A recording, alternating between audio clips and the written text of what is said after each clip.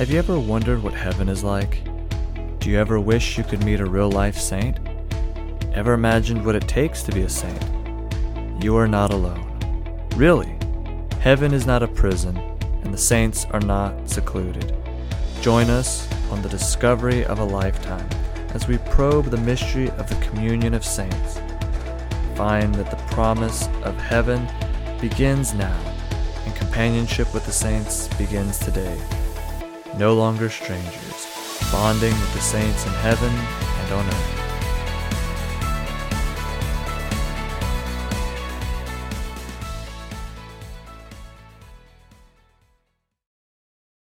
Welcome everyone to No Longer Strangers, bonding with the saints in heaven and on earth. I'm your host, Father Taylor Reynolds. Before we begin, I just want to open with prayer. I want us to again enter into the heart of God through prayer. In the name of the Father, and of the Son, and of the Holy Spirit. Amen.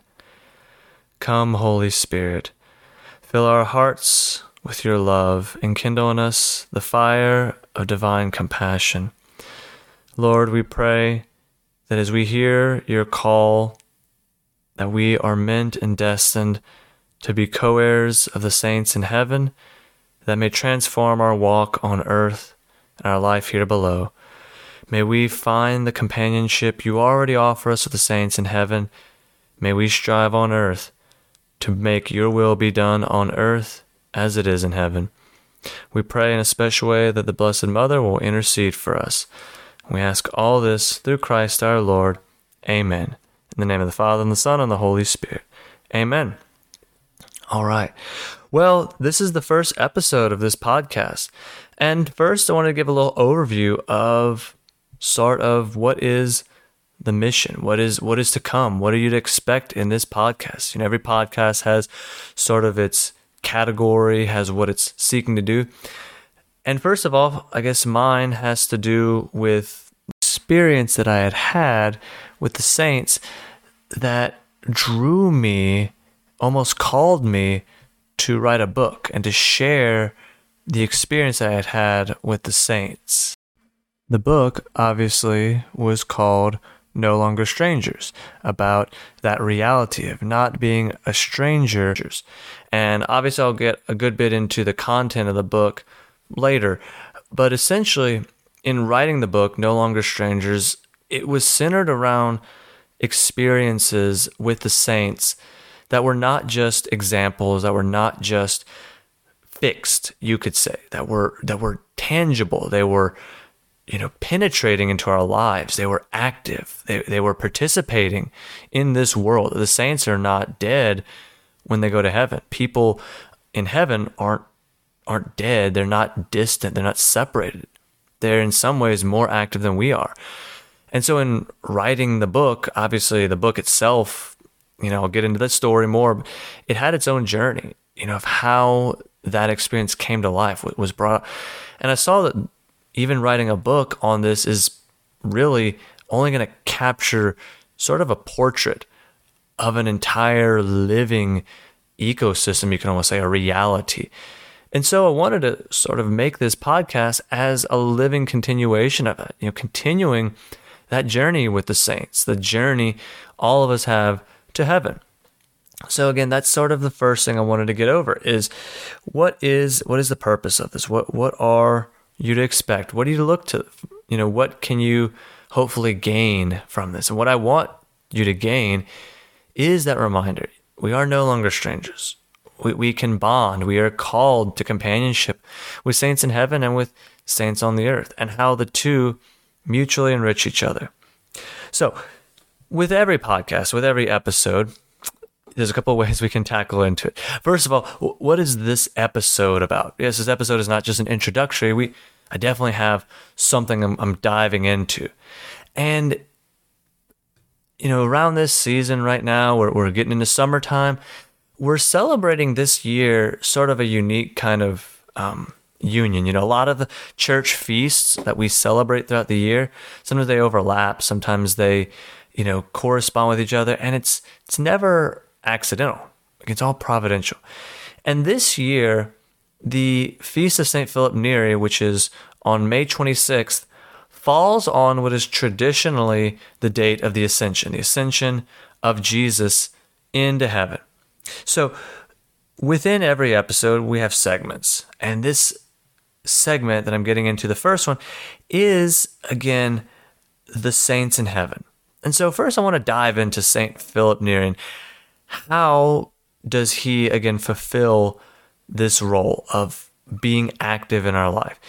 And again, one of the things that we're going to look at with all the saints we discuss, all the saints in heaven, is that heaven was not a termination of their life.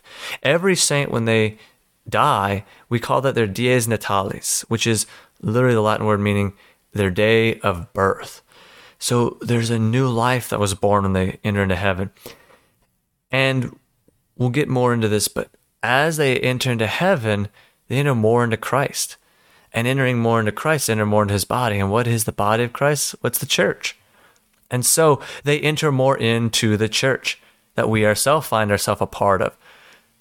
And so when we enter into the church, we're entering into heaven as well. So first, I'm going to talk about Philip Neri, but particularly about this sort of reality, this kind of union that we have with him and with heaven. And I want to start off with Philip Neri, first of all, because he's a very dear saint to me. I love Philip Neri. I spent 6 years of my life, my seminary, and my priestly kind of training in Rome. And obviously, Rome is filled with saints, with churches and everything. But St. Philip Neri holds a very dear place. On the feast day of St. Philip Neri, you really see the faith of the Italians come alive. You see the faith of people come alive. Philip Neri is buried in the church called Chiesa Nuova, which literally means the new church, right on one of the main busy streets of Rome. And in front of the church, there's this huge piazza, this big open sort of area with a fountain in it. There's bus stops there. There's people bustling by. There's skateboarders. There's homeless people sleep. It's this very active place. And so it's very beautiful that, again, the new church would find itself sitting right there. And within it, the body of a saint. And not just any saint, a saint who has been called both the new apostle to Rome and the patron saint of joy. And on Philip Neri's feast day, one of my favorite things to do was to see the number of people journeying and pilgrimaging to his church, to his tomb. There was masses going on in his church, almost every half an hour. When one mass would end, another one would begin, happening in his rooms, in the main church, all over. People packing into the side chapel where his body was, bringing flowers, taking pictures. I remember one occasion, it was just so beautiful, this Italian mother bringing her little boy, bringing him as close as she could to the altar where St. Philip Neri's body was, and just pointing and saying, St. Philip Neri, that's St. Philip Neri, and prega per noi, pray for us. And the little boy kind of just getting that enthusiasm. It's just very inspiring. You really see the faith come alive and really how dear he was, but also how alive he still was to these people. As a funny little side, there was a group of us in our seminary who, quite frankly, we fell in love with what we called the circus arts. We loved to learn juggling, unicycling, all those kind of crazy things. And we wanted to use it as a means of evangelization.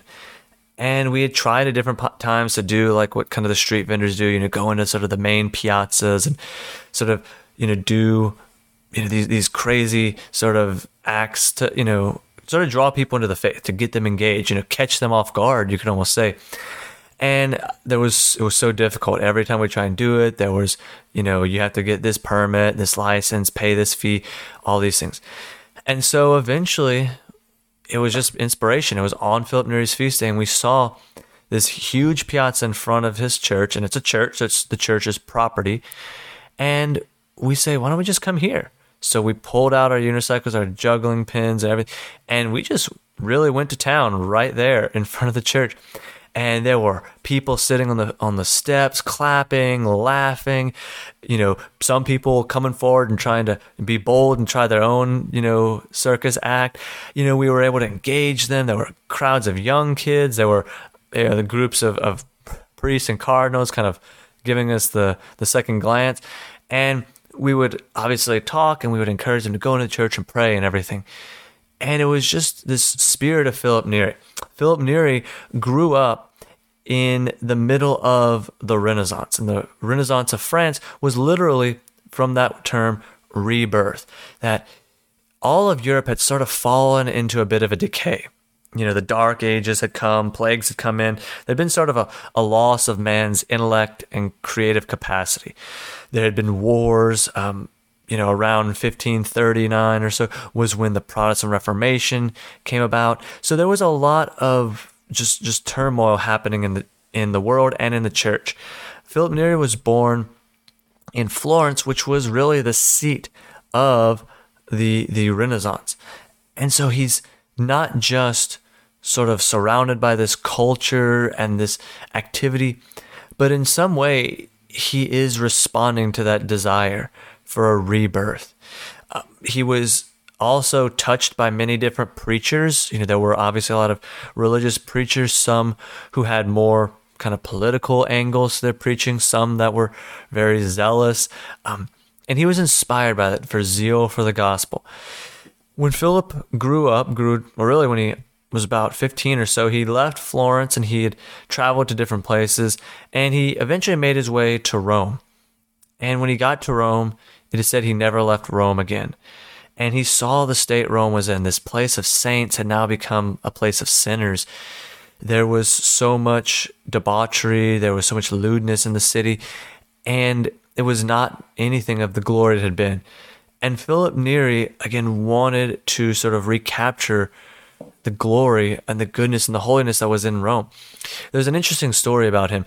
When he was, just getting in Rome, he was still a young boy. He was walking through some of the streets in one of the alleyways, and he came across this gang of boys, and they were, pretty crude and everything. And they're having just very kind of vile conversations. They see him, and they figure they want to gang up on him. And so they corner him, they circle him, and they are trying to egg him on to join them, to give in to their conversations.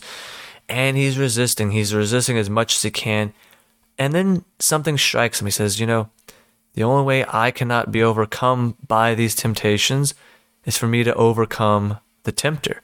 And so he begins to strike back, speaking the word of God, calling them to a higher life, to holiness, to do good.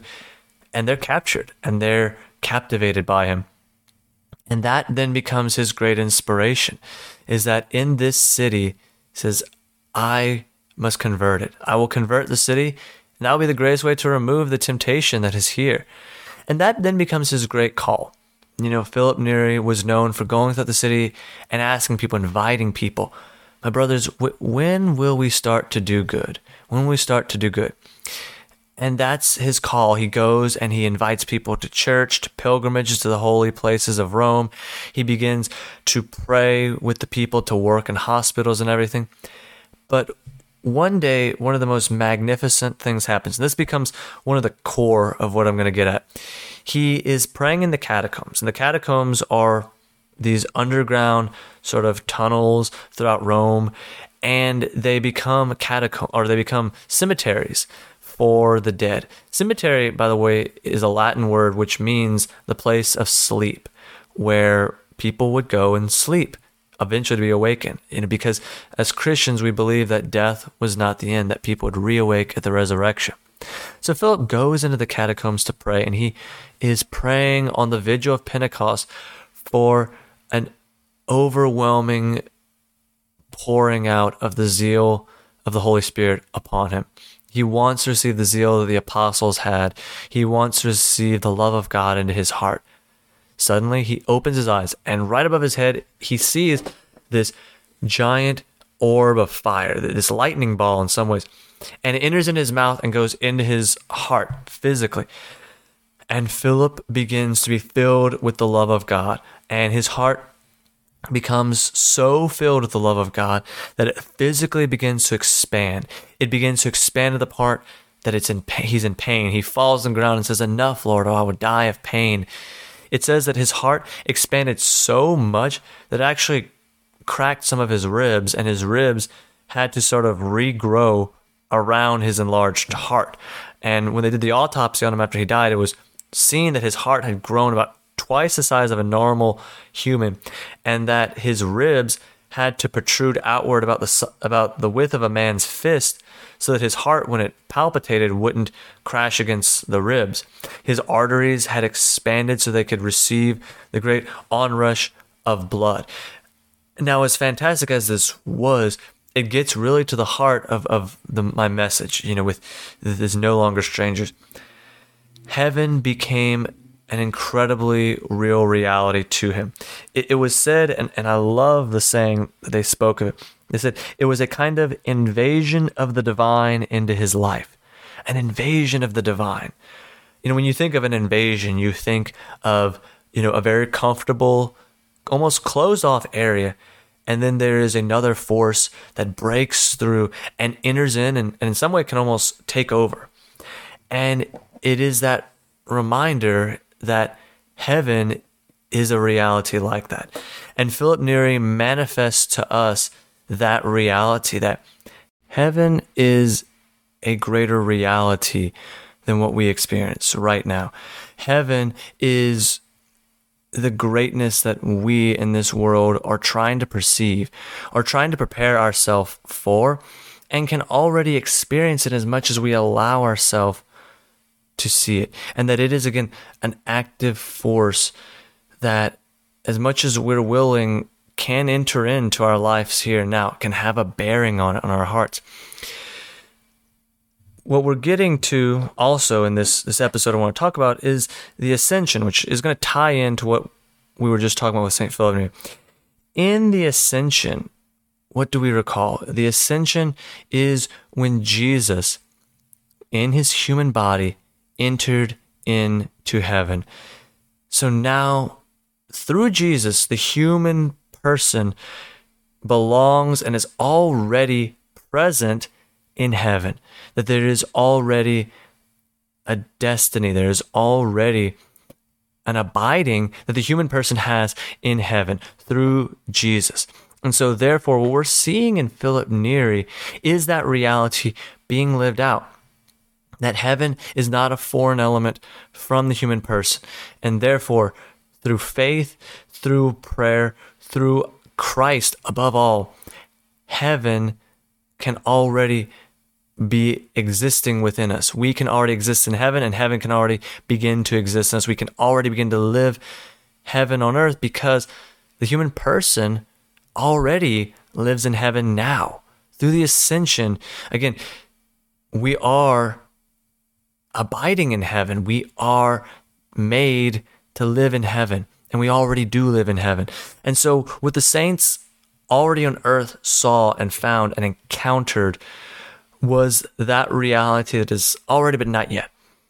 That destiny, that I guess you could almost say preparing of ourselves, that accustoming of ourselves, our human nature to heaven.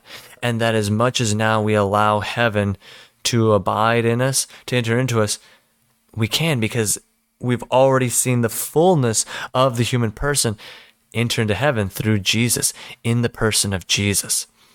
So that then becomes our call. The second segment that I want to talk about within this, this podcast is, again, the saints on earth.